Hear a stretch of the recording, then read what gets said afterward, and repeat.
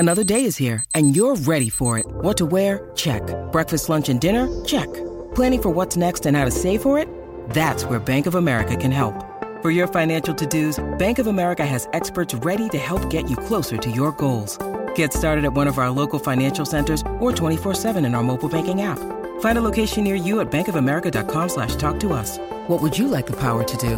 Mobile banking requires downloading the app and is only available for select devices. Message and data rates may apply. Bank of America N.A., member FDIC. One man. Goodbye. Hello, Heisman. 20, 25, 30, 35, 40, 45, 50, 45. There goes Davis. Oh, my God. Davis is going to run it all the way back. Auburn's going to win the football game. They give it back now to the 30. They're down to the 20. All the band is out on the field. He's going to go into the end zone. Four-man Alabama rush. Got him. No, they didn't. Oh, my gracious. Yep. How about that?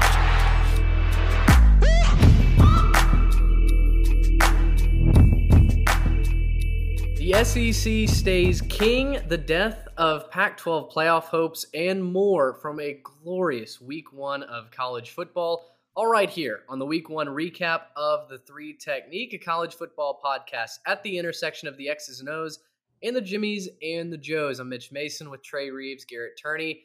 Gentlemen, we are coming off of something like 48 straight hours of college football content.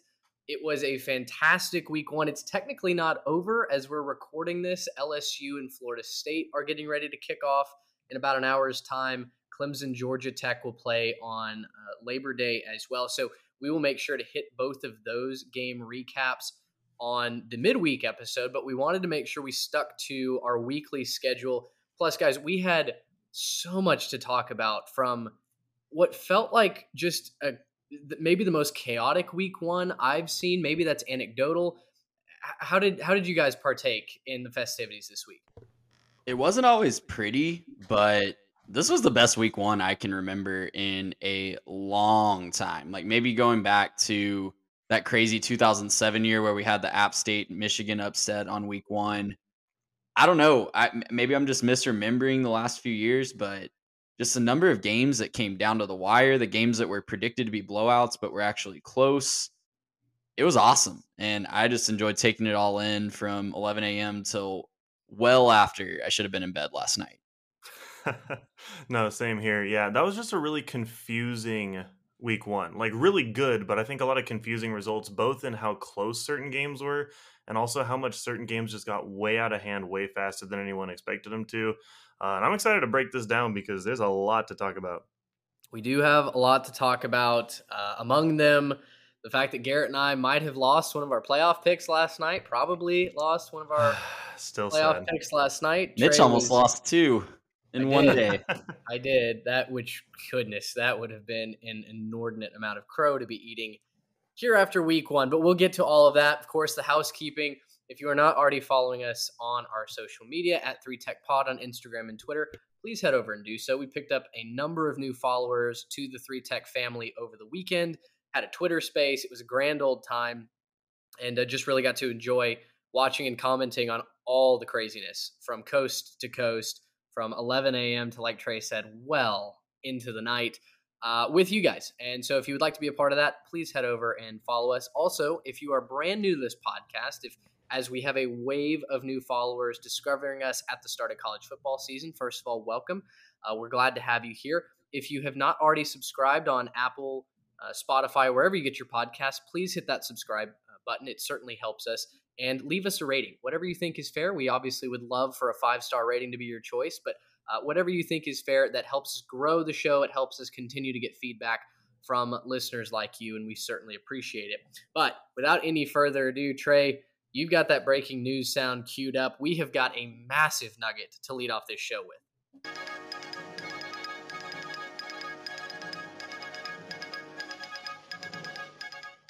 College football powers that be decided to drop a news bomb right before Week 1. That news bomb being that the playoffs are expanding to 12 teams by 2026. And of course, you know, we're about to get into it. I don't want to have a full dialogue here because we could talk for 2 hours on this topic alone, but I will say the naysayers, the anti-expansionists immediately blamed the college football powers for kind of burying this in the chaos of week 1.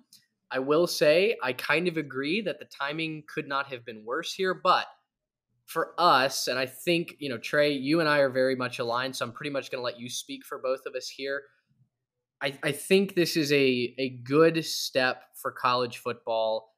There's certainly a negative side to it, and we can discuss that maybe at a later date, but I'd love your thoughts here, both of you guys, on this subject. Are we for it? Are we against it? Where do we come in here? I'm all for it. I want more access to the big dance. The way that we crown a champion in college football has always just struck me as kind of anticlimactic, especially in this 14 playoff era where we have, I think, a lot of good teams that just kind of get left out. You can talk about your 2020 Texas A&M. You can talk about your Baylor maybe from last year that came on really strong at the end of the year and probably deserved a shot, maybe even more so than Cincinnati when you look at the schedule that they played. So I'm for it. I know there's a lot of arguments against it. I think some of those arguments have merit, but if you're arguing against it using the fact that now Alabama and Ohio State just get a mulligan, okay, they already basically get a mulligan. If Ohio State would have lost to Notre Dame on Saturday night, gone back and won the Big Ten, they're still getting in the 14 playoff. So nothing's really changing from the standpoint of the top powers still have access to the playoff. But now they have to go through a tougher road in that playoff. They might, if they lose a couple games, they might have to go to a Kyle Field or to a Big House or to a Rice-Eccles Stadium in Salt Lake City in December and face a raucous crowd that's getting to host a playoff game for the first time. That's not easy. Mm-hmm. And then they would have earned that spot in the national championship game rather than just getting placed there by default. So I'm all for it. Like you said, we could talk about this for a couple hours and have a show just on this, but long story short, this is a good thing for college football in my mind.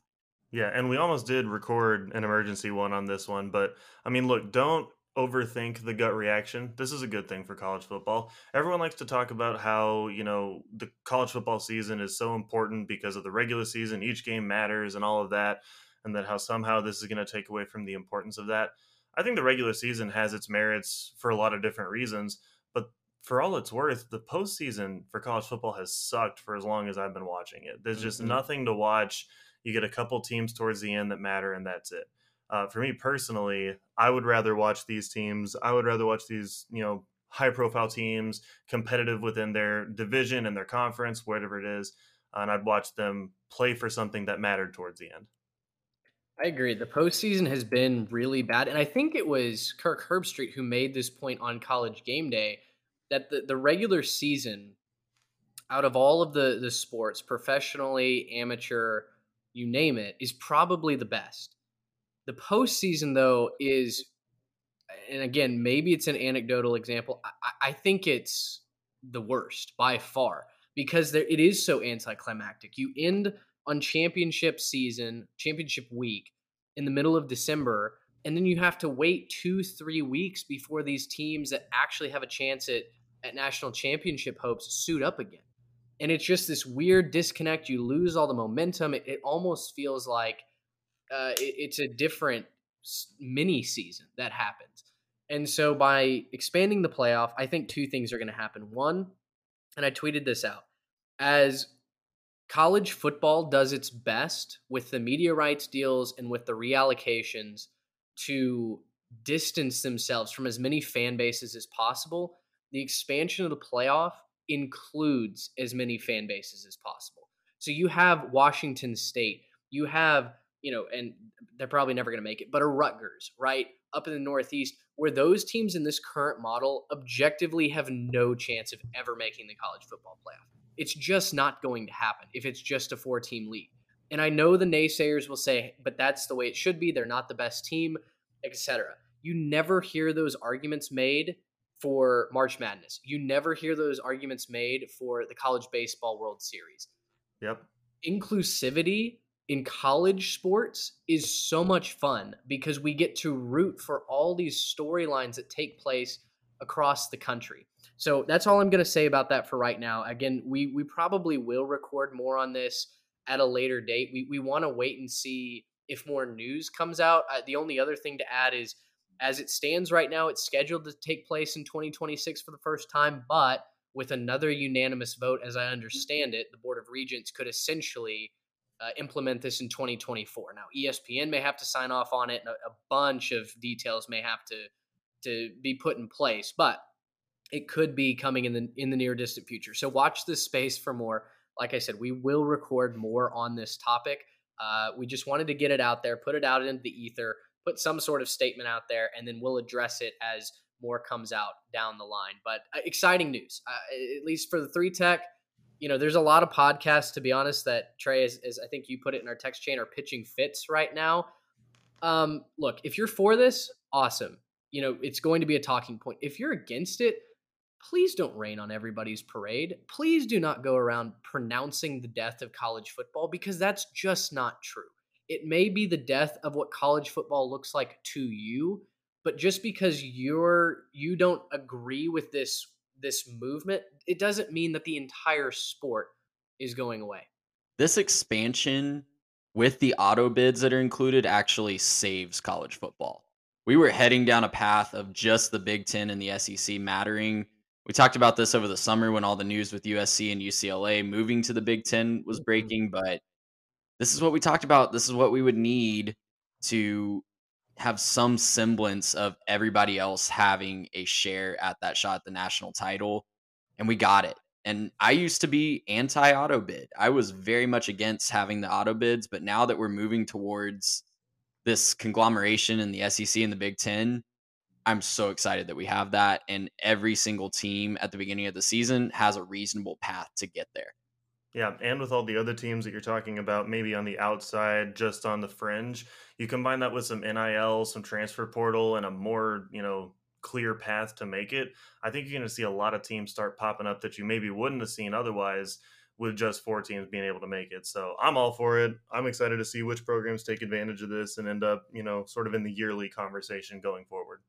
I know that the semifinal games have sucked by and large until now, but the anti-expansion crowd would have us go back to the BCS model where it's just 1 versus 2. And I got news for you guys. That's not happening. The toothpaste is out of the tube. There is too much revenue being gained from these playoff games. So in my mind, and I'm not saying we expand to 64, that's not what I'm saying at all. But in my mind, by, like Trey, like you said, adding auto bids and including more of the quote unquote elite teams that can beat an Alabama on any given Saturday, I think that saves the postseason. I think you have more storylines going in. And look, will some of these playoff games be blowouts? Absolutely. It's bound to happen. But like I said, the toothpaste is out of the tube. I think Ford is the only way to save the playoff, quote unquote. I think 12 might, I would have started at 8, but they went with 12 for the auto bid reason. It is what it is. So anyway, with that said, please let us know your thoughts. 3Tech Pod, Instagram and Twitter. If you disagree with us, bring it. Totally fair. I would love to have that discussion. Let's just do it in a civil manner. We're not going to stand on a soapbox and preach against anti-expansion if we don't have our Twitter DMs filled with those of you that are arguing with us. So let's just keep it civil, and I'd love to have that conversation going forward. Guys, we've got a bunch of games to get into as a part of this week 1 recap. It was beautiful. It was fantastic. I vegged out all weekend. Let's start at the top with Ohio State over Notre Dame. Number 2 Ohio State beats number 5 Notre Dame 21-10. I'd love your initial thoughts. Obviously, Notre Dame covers what was a gigantic number, unlike what Oregon failed to do against Georgia. But Notre Dame keeps it close, and at one point, through into the first half, they were leading this game, 10-7. They kept C.J. Stroud off balance. They held the running game in check for the first half. Eventually, that ground and pound with TreVeyon Henderson wore the Fighting Irish out. But I was very impressed with how Notre Dame held their own. I thought Tyler Buckner started the game well, 8 of 8. I really thought that he was sharp for pieces of that game for his first starting experience. And, I thought the Ohio State defense looked a lot better than what I initially thought. So for me, this was a lower scoring game than I anticipated it being, but I kind of come away thinking, yeah, Ohio State's got to get CJ Stroud more comfortable against bigger opponents. And Notre Dame has a chance now to go on and rebound from this, that they're going to be a really solid team. Yeah, no, when I looked at this one, and to be clear, there's a lot of people today that are talking about how Ohio State's overrated, that offense was terrible, and that's just not true. I think Notre Dame came to play. We talked about this on the preview. Notre Dame was going to come into this game ready to go. There wasn't going to be any sort of, missteps and, dumb execution things. And, Freeman certainly had him ready to play. I am a little concerned about the offense for Ohio State, though. For a team that everyone's been picking as kind of the one of the two best teams, them and Alabama, they're kind of getting a lot of that love to go on and finally finish out. I would have liked to have seen a lot better offensive performance out of Ohio State. Now, that's not to take away from what Notre Dame did defensively. They did a lot of things that confused him. He was running a lot, rolling out and trying to make something happen by extending a play. And so I'm not necessarily knocking Notre Dame as, they're just, that was terrible. But I think, with Ohio State's offense, I would have liked to have seen a much better performance, especially considering all the talent they're bringing back. With that being said, massive, massive props to Notre Dame for going in there on the road, hostile environment, and it was rocking. I mean, all night the place was just on fire. So, hats off to them for making this competitive for most of the game. The final score, I don't think gives you an idea of what really happened in that game unless you actually watched it. I don't know what you guys are talking about. This was the classic ground and pound defensive led Ohio State that we all said we would see. No, you guys are exactly right.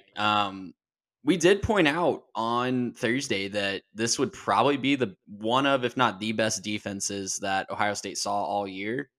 That came to fruition, and that Notre Dame defense came ready to play. Obviously, Jackson Smith and Jigba getting hurt was a big part of that, and that offense just didn't look like they were ready to absorb that kind of loss, which don't know if there's an offense in the country that would be ready to flip on a dime like that. But credit to Ohio State for finding a different way to win. I was not excited about their defense coming into this year, and they stepped up. Jim Knowles looked like he had been there for 5 years already with the packages that he was throwing at Notre Dame. He was confusing Tyler Buckner in his first start. And look, Buckner's going to be a great quarterback for Notre Dame. I was really impressed with how he hung in there all night, just kept rolling with the punches. There was just a couple of throws that he made. It just left my jaw on the ground. Especially answering when Ohio State finally did take that 14-10 lead. So really excited to see him develop, but this was just Ohio State's night. They found a different way to win that wasn't their usual way to win, of just running away from everybody with their elite wide receiver talent. And yeah, if you're a Buckeyes fan and you're watching that performance Saturday night, I don't think you need to panic about the offense. You played against a really, really good defense. You're not going to see another defense like that maybe the entire season, at least until the Iowa or the Michigan game. And it was week one, right? It was week one. Yeah. There is, as the national shows were very fond of reminding us, which I think is a good point, there is no preseason to college football, right? I mean, you go right from fall camp to week one, and you are playing a live, lethal opposing team, right? And so there are always going to be kinks. There are always going to be bugs to work out. The weapons that Ohio State has offensively are going to be good enough to carry them, I think, to a Big Ten championship game, depending on what happens with Michigan. My concern is, historically, when you look at what CJ Stroud has done against better opponents, against quality opponents, he does tend to struggle in some of those situations. So I think keep your eyes peeled on CJ and his development throughout the rest of the year. But Ohio State's going to be fine. Their defense was better than expected.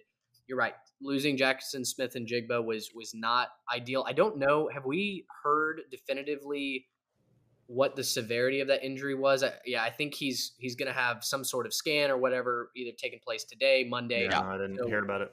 Monitor Twitter for that news. We haven't heard as of right now, but overall, a good win for Ohio State. They figured it out, and they put away a salty Notre Dame team late in the second half. Yeah, on the Notre Dame side, though, I think you have to look at this as a win. I know that, Marcus Freeman, obviously, he's lost to 2 OSUs in his coaching tenure there. But if you're looking as an Irish fan and you're looking forward, I think there's a lot to be encouraged by. I think Buckner frankly, I think he learned a lot last night. I think he saw some things that he's not going to see again this year. And I think that if you're trying to look for some positives, yeah, you went in, you only scored 10 points. It was a struggle, right? It was a struggle to score points for these guys. But they did some things right. They executed some stuff well. And there was some explosiveness in the offense. I mean, they started this game with a massive pass play out to the sideline. Guy makes a guy miss and then takes off sprinting. So there's some explosiveness in that offense that we were kind of concerned about going into this. I think they can turn this around. And with a little bit of a lighter schedule going forward, they can probably start to upset some guys and still have a really special season. Yeah, I was going to say they have Marshall next week, then Cal, and then North Carolina defense that we'll talk about in a little bit that is not scaring anybody North on their Carolina schedule has a 2 defense? games in.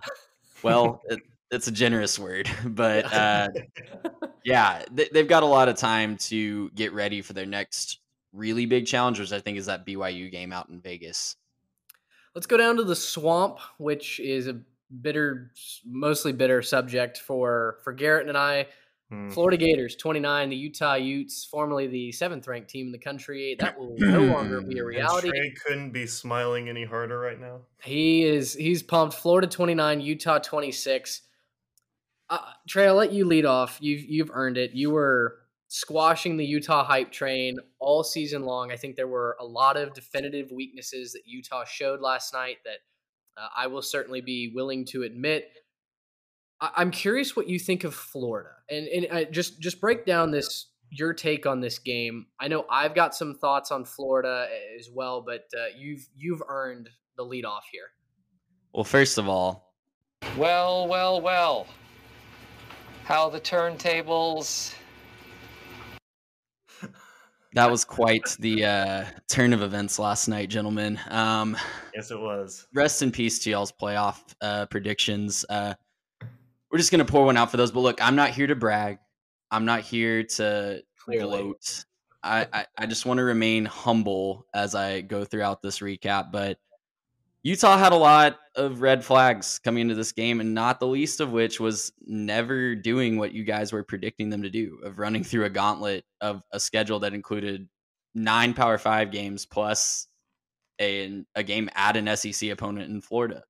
But yeah, I mean, color me very impressed with Anthony Richardson in this one. I personally was not expecting Florida to win this game, but they did it on the back of Anthony Richardson just stepping up down the stretch.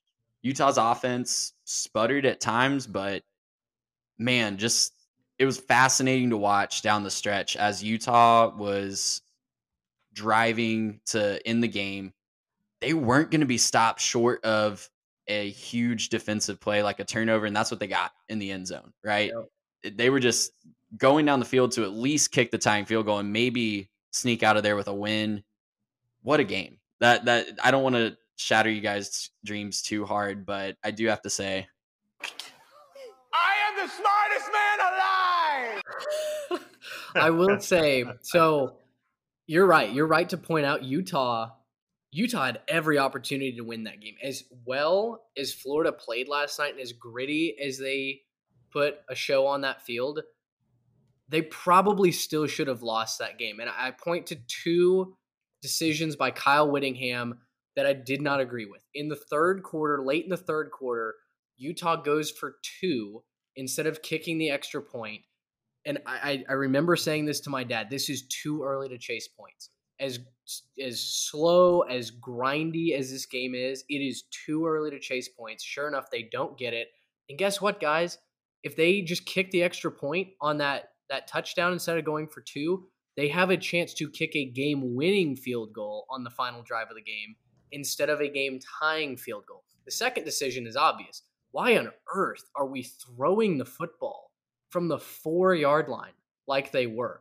It wasn't they were out of timeouts, right? They were, but it wasn't any sort of play with motion. It wasn't a rollout where there are multiple options for Cam Rising. This was a straight drop back, face zone coverage in the end zone and make a play happen. And, Rising, look, he didn't rise to the occasion, quote unquote.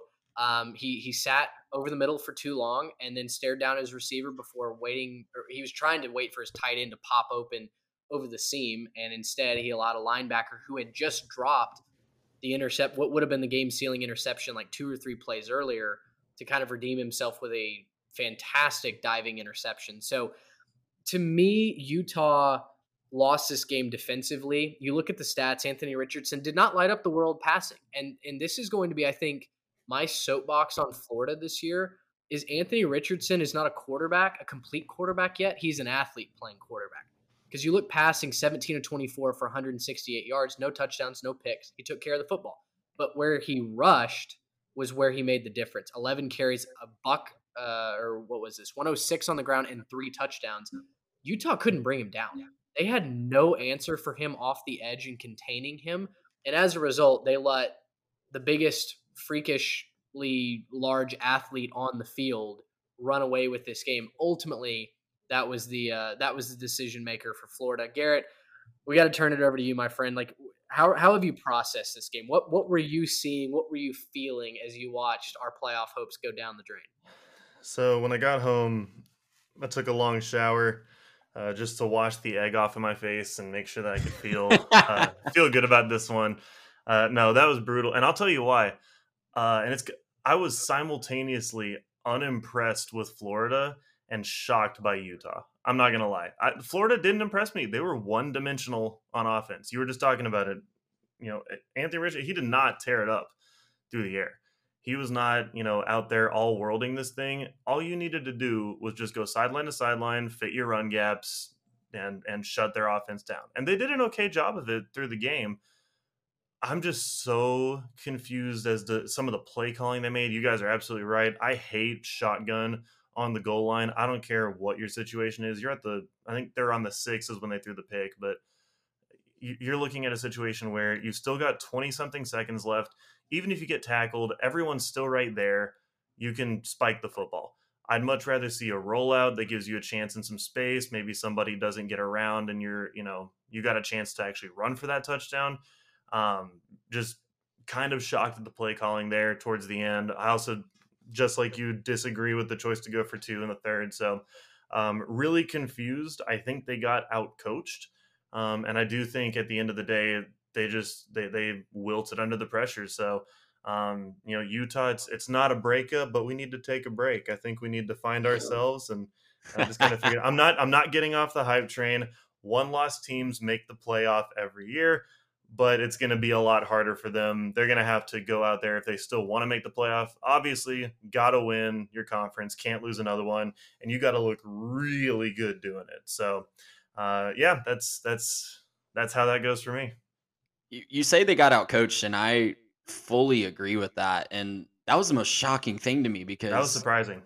Billy Napier coaching his first game, all that pressure in the swamp, largest opening day crowd they've ever had in Gainesville, top 10 opponent in town. And he rose to the occasion, man. The biggest underrated decision, I think, and even the announcers were questioning it during the game, was letting the clock run down before 4th down.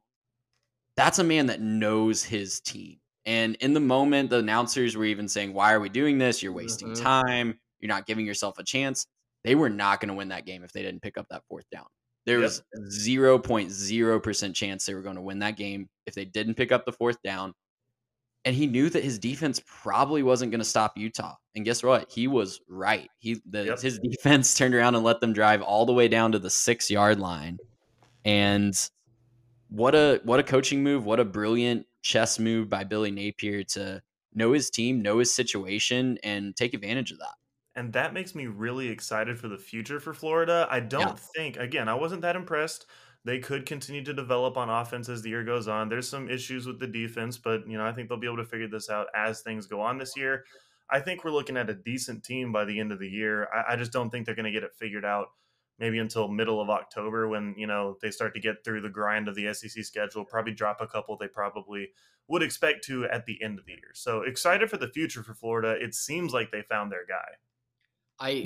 And I think Anthony Richardson, I see him being a lot like a KJ Jefferson from last year, where he's not going to wow you with his arm talent. He's not going to probably ever throw for 350, 400 yards in a game, but he's going to be a problem on the ground. If you don't scheme for that, he is going to make you pay, and they're probably going to win at least one game. They've already done that, beating Utah, but they're probably going to win at least one game in conference that they're not supposed to because of his legs. Mm-hmm. Yeah, I was disappointed at the inability for Utah to adjust with their edge rush pressure, especially so Florida obviously ran the daylights out of the football. 283 yards, 4 touchdowns on the ground, including a game long scamper from Anthony Richardson, I believe, on a 4th down play as well, where he broke contain, got to the edge. You had Montrell Johnson Jr., 12 carries, 75 yards and a touchdown. Travis Etienne's younger brother, 5 carries for 64 yards. Guys, the physicality and the ability to tackle an open space, that's gone from this Utah team. At least it was last night. And, we weren't going to be surprised by that necessarily because we said they did lose some key pieces. Losing Devin Lloyd, I said you can't ever replace him in year one post a guy like that leaving for the NFL draft. But there were just Utah did not look as prepared to win that football game defensively as Florida was. I do think eventually the SEC schedule will get them because it does not look like they have the ability to play catch up if they fall down to a Georgia, if they fall down to a Tennessee, or Kentucky next week. Or Kentucky next week. That's right. And they can't run the football. So again, keep your eyes peeled on that. But overall, Billy Napier, round of applause. That was a great job. Master class in coaching your debut with really all the pressure in the world on you. Just one more thing on Utah, guys, and then we can move on to the next game. I am the smartest man alive. Man, just milking that. Trey is gonna go back to the well a couple times on that. Georgia blows out Oregon. Guys, this wasn't even a game. In Atlanta, Georgia 49, Oregon 3. The Oregon Ducks may be the most overrated football team in college football. At least they were until yesterday when they got exposed. The 3 Tech Pod was on this the whole time. We all picked Georgia to cover that massive spread. We all wondered if Bo Nix could survive an SEC defense, especially like Georgia. He was 0-3 in his career going into that game. He's 0-4 now. And guys, he looked like the Bo Nix that we expected him to be. Not to tap dance on his grave right now, but he's just not a good quarterback. He is not an elite quarterback who is going to lead you to victory unless he's having, Trey, like you mentioned, one of his just special moments out of nowhere. He's not going to be able to beat a top 5 team. Certainly not on the road in a quote-unquote neutral site game that was nothing but a home game just away from Athens for Georgia. Meanwhile, the Dogs, same song, different verse. And honestly, their offense looked even more impressive than what we ever saw last year. Stetson Bennett continues to improve. The weapons that they have out wide looked perfectly fine, and they dominated in the trenches. They did exactly what SEC teams do to non-conference opponents, and they pushed them around on the front. I don't really have a ton else to say about this, other than I didn't expect it to be that bad, but Georgia rolls. The SEC is in position to continue beating the brains in of these Pac-12 teams, ACC teams, what have you, and we saw that on display yesterday. Yeah, and the big surprising thing for me, we talked about this game as feels like one that Georgia can wear them down over the course of it, that maybe in the first quarter there's still some signs of life, and then, maybe they'll just start to kind of be more physical and then wear on them. That is not what happened. They came out there, they punched him in the face, and they punched him in the face again, and they punched him in the face again, and they beat the Oregon Ducks. I mean, they really beat them. That was brutal. It was tough to watch, but man, this Georgia offense is impressive. This is a really impressive unit. I think this group is going to start setting some stuff on fire this year and just throwing up a whole bunch of big numbers. This is the kind of performance I think Ohio State fans were hoping for, in terms of just being able to throw up a bunch of numbers and throw the ball all around. Those tight ends, just as impressive as advertised. So, hats off to Georgia. Excited to see what they do again. Chance they could repeat? I certainly think so after what happened yesterday. Yeah, it was over from the word go. Georgia scores on the first 7 possessions. Stetson Bennett looked like a man out there. Like I don't know what he did this offseason, but he was ready to go. Yeah, he got a fade haircut, and I guess that changed everything. Just his numbers were crazy. 25 of 31 for 368 yards and 2 touchdowns. He was scrambling a little bit. He was buying time with his legs. He just looked like a completely different quarterback out there. And Oregon looked like they just were collecting a check. They looked like an FCS team that Georgia brought in to pay $1 million to take their L and go home. They did not look interested in playing that football game. There's not much else to say. I mean, they're overrated. I think we underestimated the loss of some of the guys that they had go to the NFL over the last couple of years. And Yeah. man, it just really showed up in Atlanta, and that Pac-12 is wide open, but I don't think any of the contenders are good enough to compete with the top 10 in college football. And just one more thing, if you're using this as an indictment on the expanded playoff, cease and desist immediately. I saw so Absolutely. many people with the just idiotic take of, you guys that want the top 12 in the playoff, this is what you're going to get every first round. First of all, 3's never going to play 11 because top 4 get by. So you don't even know what you're talking about. Second of all, if you think Oregon is going to be top 12 at the end of this year, after that performance and after what we're probably going to see from them the next few weeks, I got some oceanfront property in Arizona for you. You will buy anything. Yeah. Is there any chance, do you guys think, little question, do y'all think that Bo Nix maybe took a long look down the road towards Auburn, maybe saw the exit sign and was like, oh man, I guess things could have been better. What did I do? I might have made a mistake here. I don't know what that poor kid does. I mean, he just doesn't have it. He just doesn't have it. Trey, I think you're right. Our whole point is that obviously this playoff is not going to be based off a preseason poll. Number two, Oregon's not a top 10, not a top 15 team in the country the way they played yesterday. So, if they want to improve and go back to the workshop and figure out, hey, all right, here's how we're going to run an offense.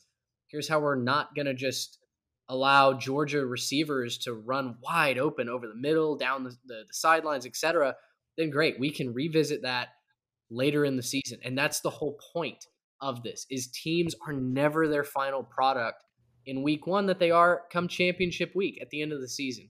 But right now, I tell you what, that Oregon Ducks team, I feel bad for Dan Lanning. That was as tough an opening game to his head coaching career as he could have asked for. And he was set up for failure, right? I mean, the Chick-fil-A kickoff being 30 seconds away from Athens, speaking, exaggerating that, of course, but that wasn't a fair neutral site contest. There was no possible way that Oregon was set up for success there, and it showed. Yeah, and by the logic of some of those pundits in the playoff takes that they have coming out of this game, Ohio State and Alabama should have just played in Dublin last weekend, and we can cancel the rest of the season, right? Exactly. Because preseason rankings dictate all the stuff apparently. So Arkansas 31, Cincinnati 24. This was kind of an ugly game too, and we certainly don't have to spend a lot of time on this. I definitely want to move on to some of the other big games around the country, but initial thoughts from you guys here. Arkansas, not very impressive offensively. Cincinnati, oh boy, culture is not going to carry you on a national scale this season. Yeah, the biggest concern for me watching Arkansas was that O-line play. They gave up a lot of pressure to KJ Jefferson. He was running for his life a lot of times. They did get a good ground game established. A lot of that was KJ Jefferson extending plays with his legs. But, I was also impressed with Cincinnati. I thought Ben Bryant made some good throws. He stood in there and took a lot of pressure. And, he was a little inaccurate at times. I think if he was a percentage point or two more accurate, Cincinnati probably wins that game. But yeah, Arkansas really didn't impress me with that showing against a Cincinnati team that is replacing a lot of talent from last year. Pretty much all of their production from that playoff team a year ago is gone. And look, it's week one. Arkansas definitely still has time to get ready for that SEC slate, but there's some teams looking for revenge against the Hogs this year. And they've got to step it up, especially on that offensive line if they're going to repeat last year. Yeah, almost took the words out of my mouth. A lot of teams in the SEC are going to be looking to come after Arkansas after what they did that last year, and they're not going to be the little guy on the schedule anymore. They're going to be, let's make sure we circle that one. Especially after what just happened, I'm going to need to see a much better effort out of Arkansas. They were one-dimensional on offense. They didn't pass particularly well. They had their moments, but that they weren't particularly good passing the football. And I And they think that struggled shows to how set up the much. run too. Yeah, no, they did.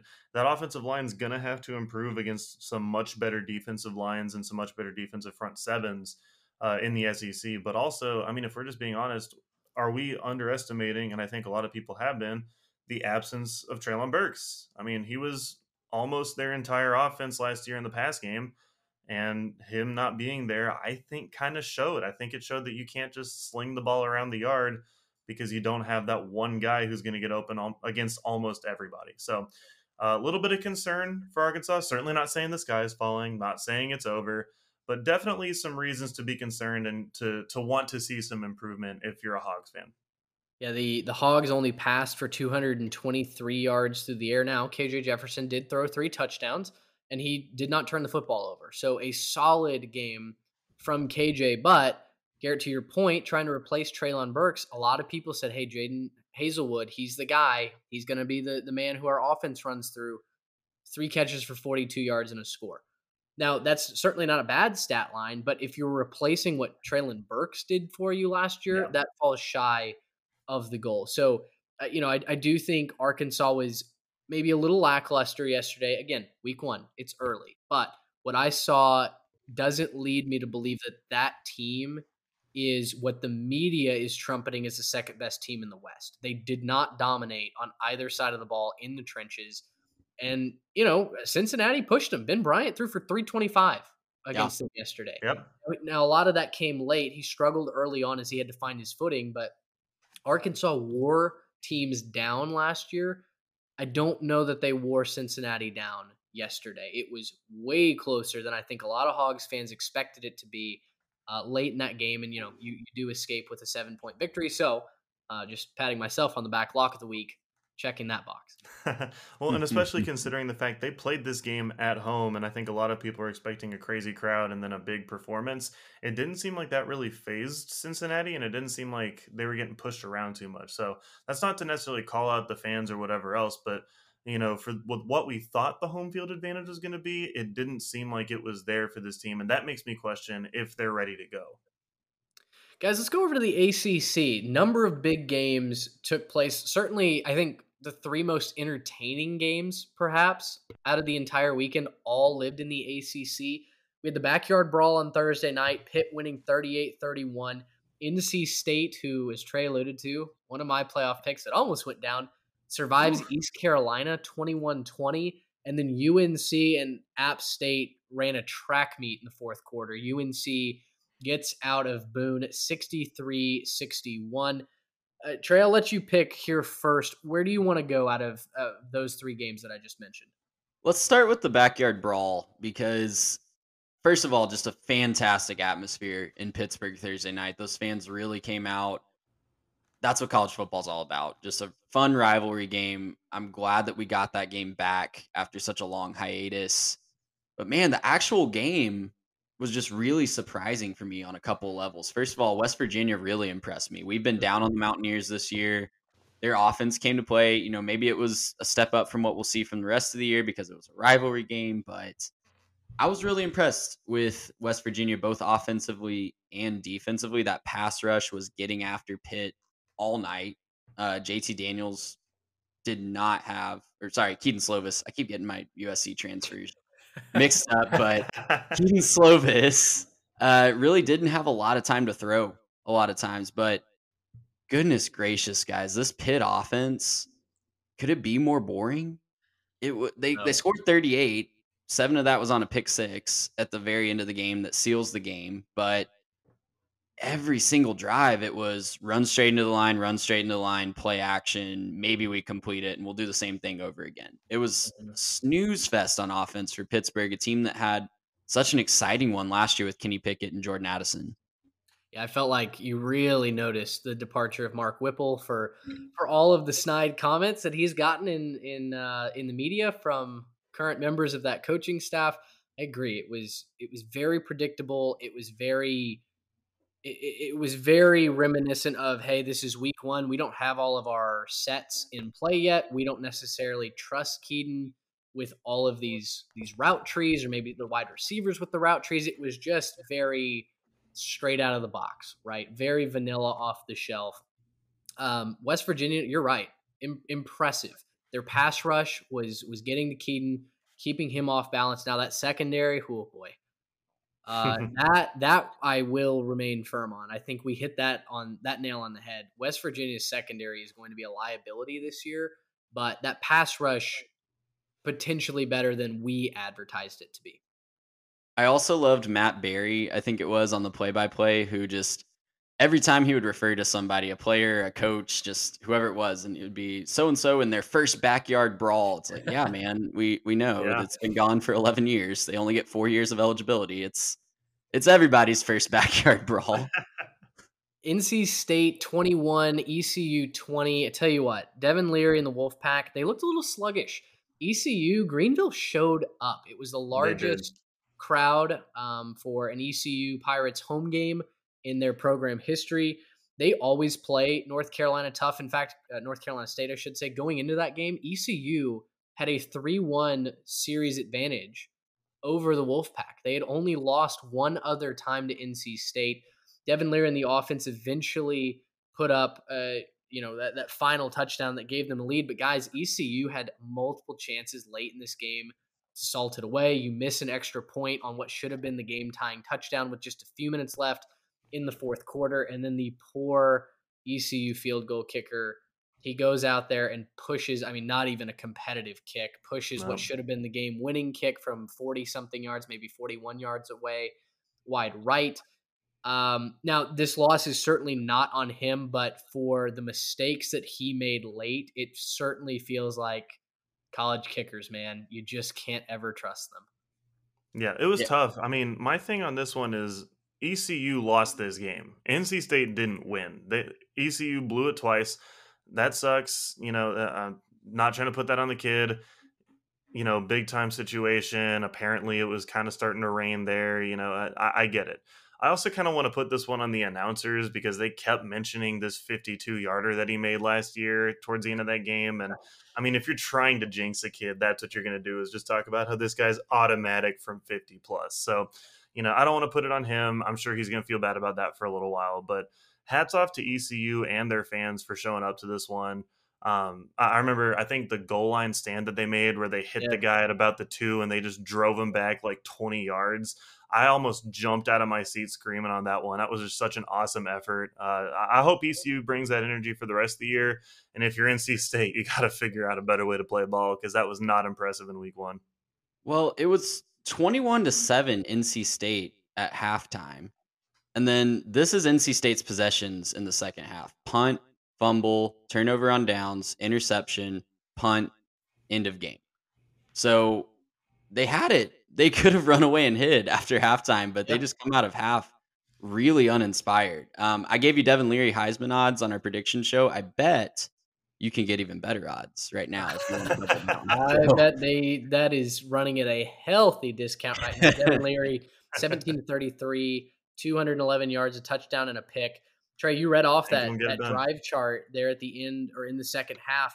Back-to-back possessions where ECU stopped the Wolfpack at the goal line. Jordan Houston fumbles it on that turnover, on the fumble lost, and then they're stonewalled again at the goal line. It truly was impressive to watch that Pirates defense. They were swarming. It was a pick late in the second half from Devin Leary. He threw it right to that ECU corner. Mm-hmm. And the Pirates had every opportunity to come back, to tie this, to win it eventually, and they just couldn't take advantage of it. Holton Ahlers was really, really solid. The fifth year lefty for the Pirates, and Mike Houston, he's doing really good things with that program. Won a national championship at James Madison. He knows how to coach winning football. I think ECU is certainly a program on the rise. They've got to learn how to finish, but in this case, I think it's probably a scenario where the rivalry game gets to their guys late and gets the better of them on a couple of crucial plays, right? And that's ultimately the difference. So I'm not discouraged and ultimately fatally concerned about NC State, but I tell you this, they're not going to beat Clemson if they play like they did yesterday. That is for sure. So NC State has to rev up that offense if they want to run at the conference crown.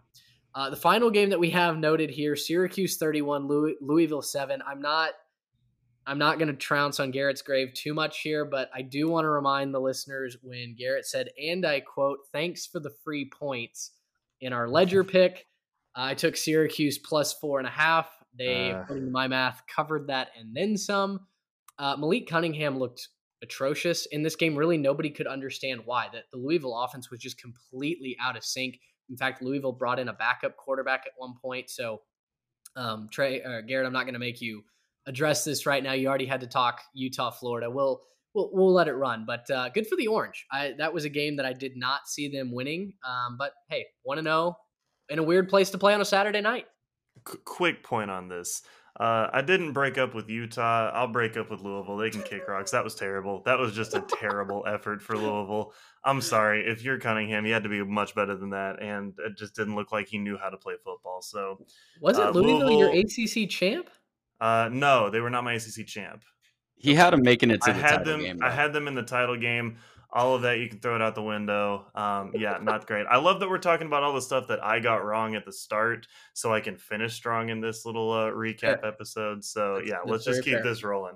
We do need to talk, before we move out of the ACC, we do need to talk UNC App State because that was bananas.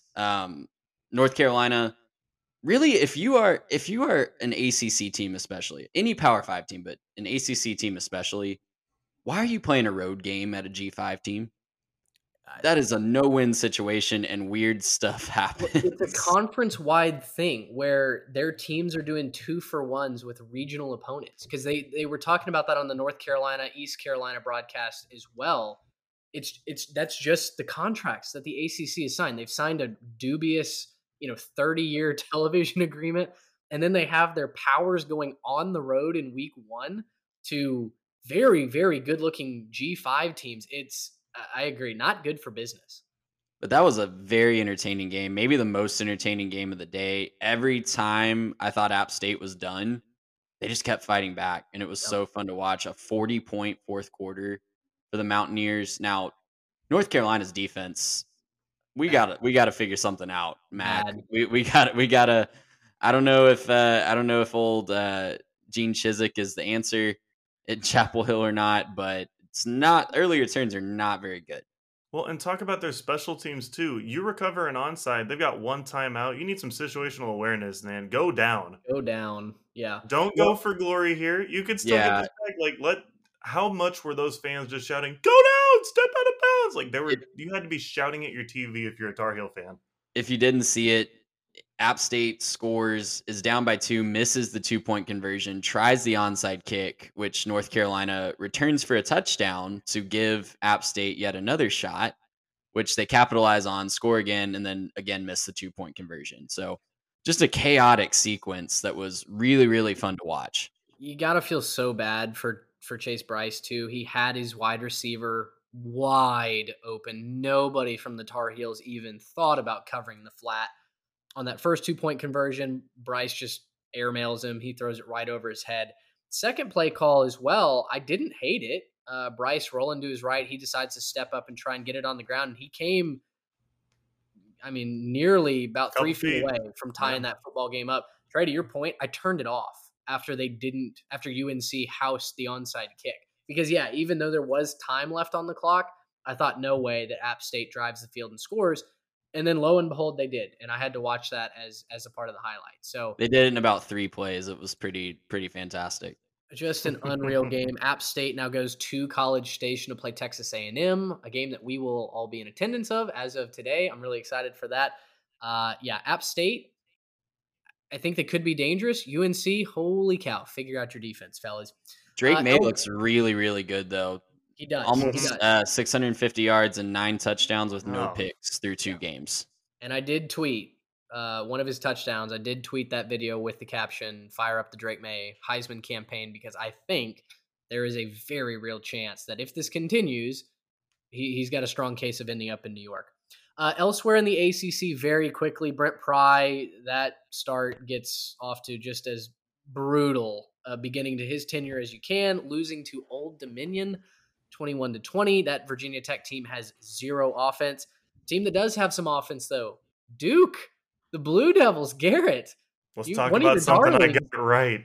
30-0 over To maybe one of the nothing. worst teams in the FBS in Temple, granted.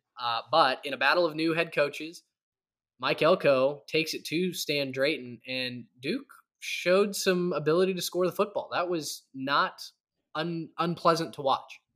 I said it that I thought that this was an easy 3.5 to hit over on for their win total this year. And I said why, because I thought Mike Elko was going to have that defense ready to play. They're going to out scheme some guys and shut some people down. I don't think that Duke's going to blow the doors off this thing. They're going to be fine, right? But I think 3.5 is easy at this point. So this is one that I feel good about from the preseason. Sure. Still got to find 3 more, but That's we're right. No, we got 'em, 25% don't of the worry. way there. 25% of the way there. I am searching to find those other 3 on that schedule, but we'll see. Right All there. right, let's move out of the ACC, and now we'll start jumping around the other conferences. The Big Ten up next. Penn State holds on Thursday night to beat Purdue 35-31. Guys, I mean, the story out of this is the play calling from Jeff Brom, not running the football. 2 drives. They had 2 drives with the lead to close out the Nittany Lions. The play calling discrepancy, 11 passes, 1 rush. It is worth noting that I think Purdue had 65 total rushing yards on the night, so it's not like they were able to get a push up front, but still, to just be slinging it from the shotgun with several incompletions on both of those drives, kind of concerning play calling. It felt like a lack of situational awareness there, and Purdue lost a game that I really felt like they should have won. A weird night in West Lafayette. Now, this is another one I got right. Mitch, were you the one who said that you weren't sure if James Franklin was the better coach in this situation? And then Yes. coaching ended up letting Purdue down. So, again, Yeah, I told y'all at the I will own time, I didn't have any idea why I was picking Penn State. I just kind of had a feeling they'd end up winning this game. I was right about that one too. So let's get this rolling a little bit for me. I wasn't totally wrong in the offseason. You're right. They did cover. They covered by half a point. So you got that. Covers are covers. Never a doubt from Garrett. But Covers are covers. I mean, it was just a comedy of errors for Purdue. It really wasn't Penn State winning this game. It was Purdue just handing it to him. Prime example, right at the end of the second half, Purdue is driving to try to go up at halftime after a lackluster first half, I would say. They fumble a jet sweep after they'd converted for a first down on 4th down. And immediately the next play, they just let a tight end just run rampant through their secondary with multiple broken tackles to give Penn State a touchdown as they were trying to drive to take the lead. So just a comedy of errors on top of the just allergy to bleeding clock in the last 5 minutes of the game. Yeah. Just let Penn State get out of there with a win. And Sean Clifford got some redemption on that last drive. He did not look good. It was classic Sean Clifford until that last drive when he needed to turn it on. He turned it on. Indiana beats Illinois 23-20. That game broke my betting heart as well. I had taken Illinois plus the 2.5.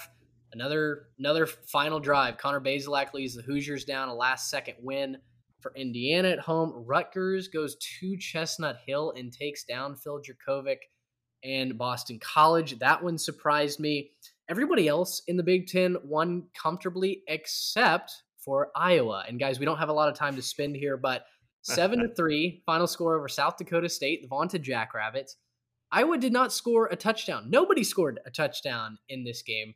We all talked about this in our Twitter space over the weekend. I think we all tried watching some of this game at one point. I didn't have the stomach for it, but curious on your very quick thoughts on this game. Spencer Petras strikes again.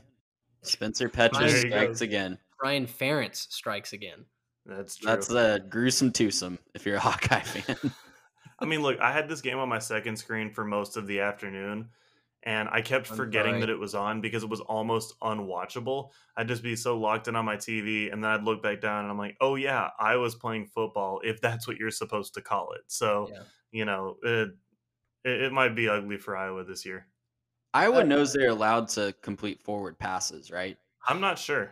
The Ferentz, the duo Ferentz lives in a different age and time. There's no doubt about it. Also, shout out Rutgers for winning a game where they had to punt on 4th and goal. That's just fun. Go look up that drive chart. That was an interesting turn of events. Rutgers, I believe, committed 4 penalties in their first 5 plays. They ran out 3 different quarterbacks on each of their first 3 plays of that game, and Yes, they did. Still found a way to beat Jeff Hafley's crew. Sorry, Big 12 fans, we're gonna skip you guys pretty much for sake of brevity. TCU does go to Colorado. They pull away late. Oklahoma State looked good in that first half against the Chippewas. Gundy inexplicably pulled every single starter, and then the Chippewas come back and get within 14 points before Oklahoma State salts that game away.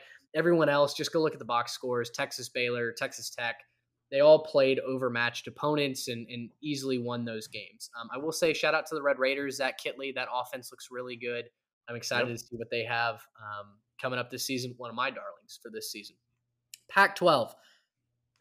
Trey, you hit the nail on the head here with Oregon State. The Beavers looked really good last night against, I think, a Boise State team that might be worse than we thought. Hank Bachmeier threw 2 picks on his first 2 drives, ended up getting replaced in that game. Boise State did not look like they were ready to play. The Beavers did, though. And shout out to Corvallis. Folks showed up last night. Tell you what, the uniforms, they've got a little bit of a culture going there under Jonathan Smith. They're investing in that program like crazy. They're in the middle of a stadium renovation right now. If you want to buy stock in a college football program, buy stock in the Beavs because it's about to shoot up. All of a sudden, that Pac-12 North is wide open after Oregon's performance today. So who knows? Arizona wins outright over San Diego State. Jed Fish gets his 2nd win for the program in, I believe it was almost 1,100 days, which was a mean stat by the Fox Sports crew. But Arizona does go out and beat a San Diego State team that just lost a lot of productivity from last year. They're not going to be the same program this season. Everyone else, other than maybe Wazoo, kind of took care of business on their schedule. Oregon and Utah, we've already talked about their playoff hopes as a conference seriously in jeopardy. Let's move over to the SEC. Mississippi State 49, Memphis 23. I did take the Tigers to cover that spread. Weird situation across the Southeast where a massive thunderstorm kind of ripped through the region and we had delays all over the place.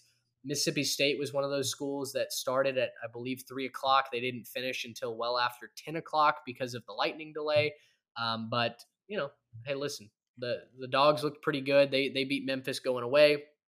Conference as a whole started 14-0 through week 0 and week 1. We are, of course, awaiting the LSU result tonight. As if you listen to most people, LSU is going to make that a perfect 15-0.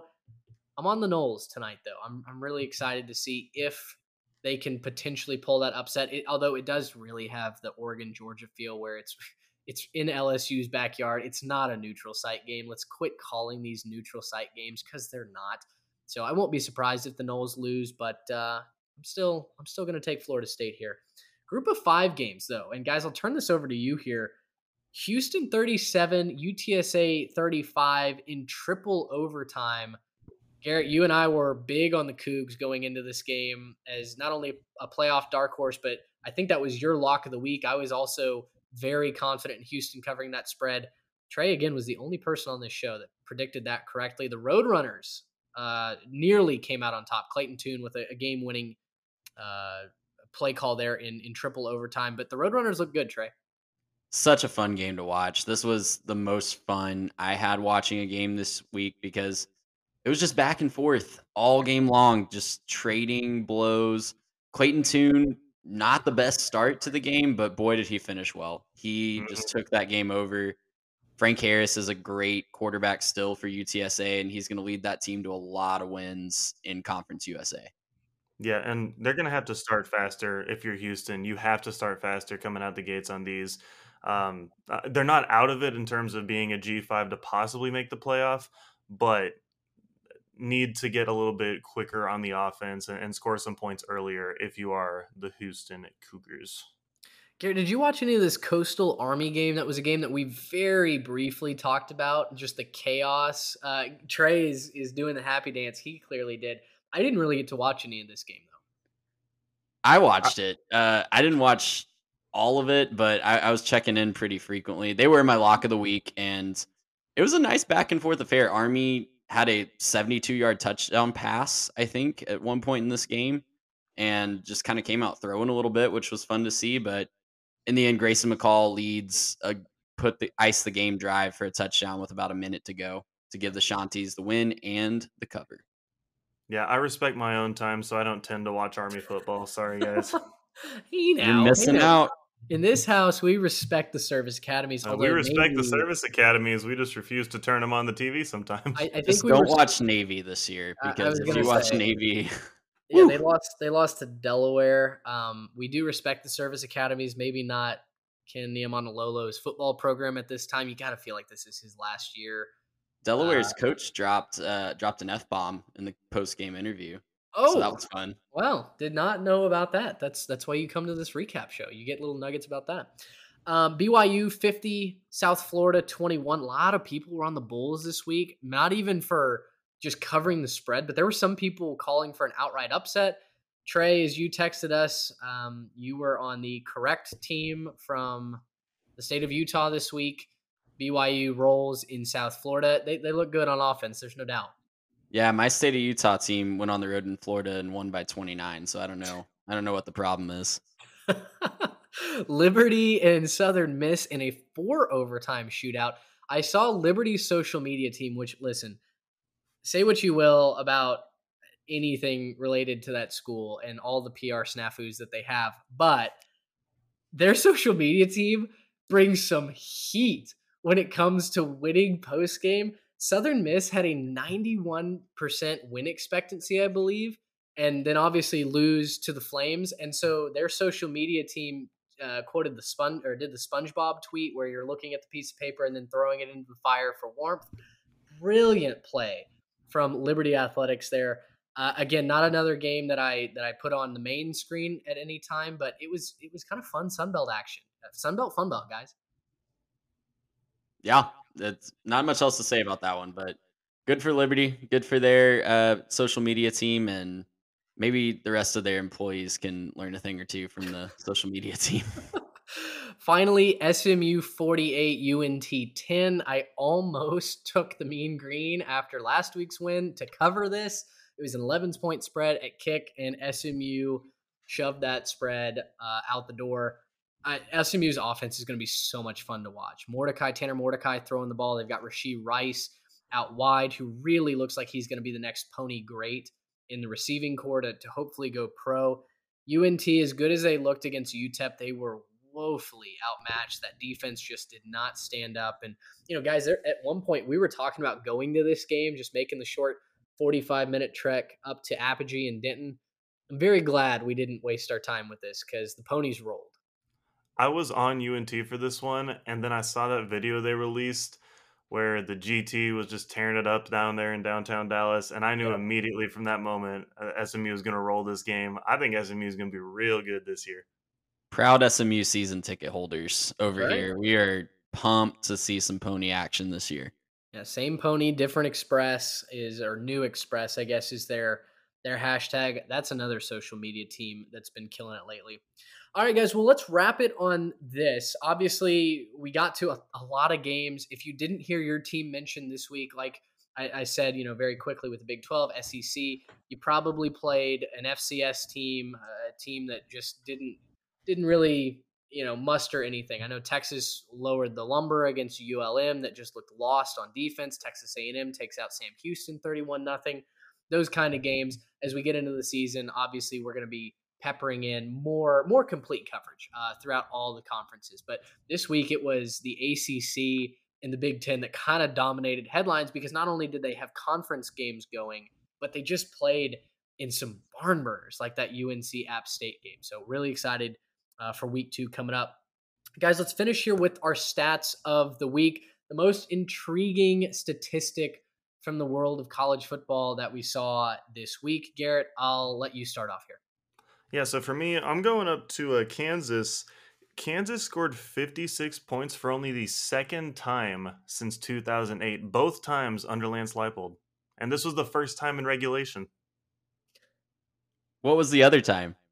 We all know the other time. Yeah, we do. We know what the other time was. Look it up. Unfortunate stat there for our folks in Austin.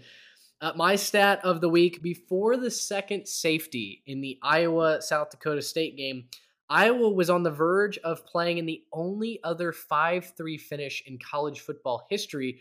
The previous one also involved the Hawkeyes back in 1989. It was a 5-3 loss to the Arizona Wildcats. Trey? So I'm going to be a little bit of a homer with mine. Talk about a little Texas A&M passing attack. A&M had two 60-plus yard pass plays in the same game for the first time since 2012. The opponent in that game was also Sam Houston State. And a little bonus one, the Aggies matched their 40-plus yard play output from 2021 in their first game yesterday. So that's just to kind of quell the Aggie fans out there that I know are a little pessimistic about the outlook of the offense after yesterday's 31-point output.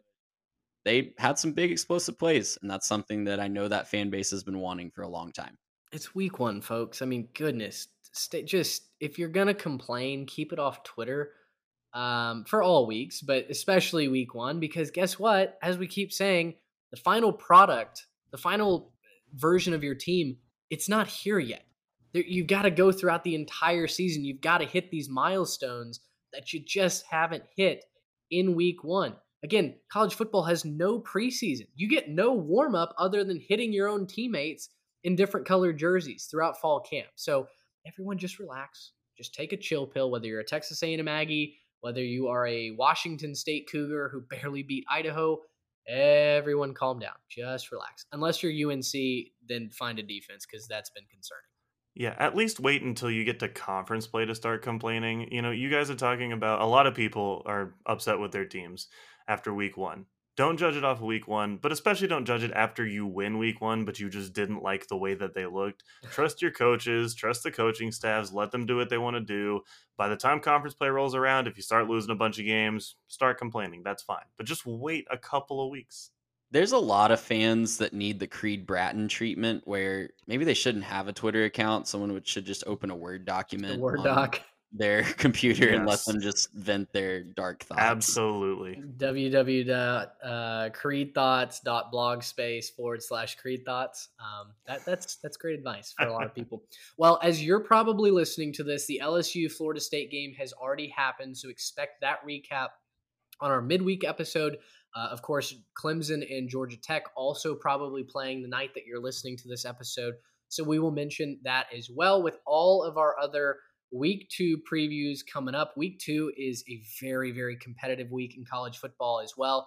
We're really excited about it. As we mentioned, we'll be going down to College Station for Texas A&M Appalachian State. So our preview, or our post-game episode, our recap, will probably mix in some of that game day experience as well. But we're really excited. What a fantastic week one. I think it's just an amazing appetizer to what the rest of another great college football season will be. Storylines write themselves, and we can't wait to talk about them as we go throughout the rest of this season. For Trey Reeves and Garrett Turney, I'm Mitch Mason. Until next time, so long, everybody.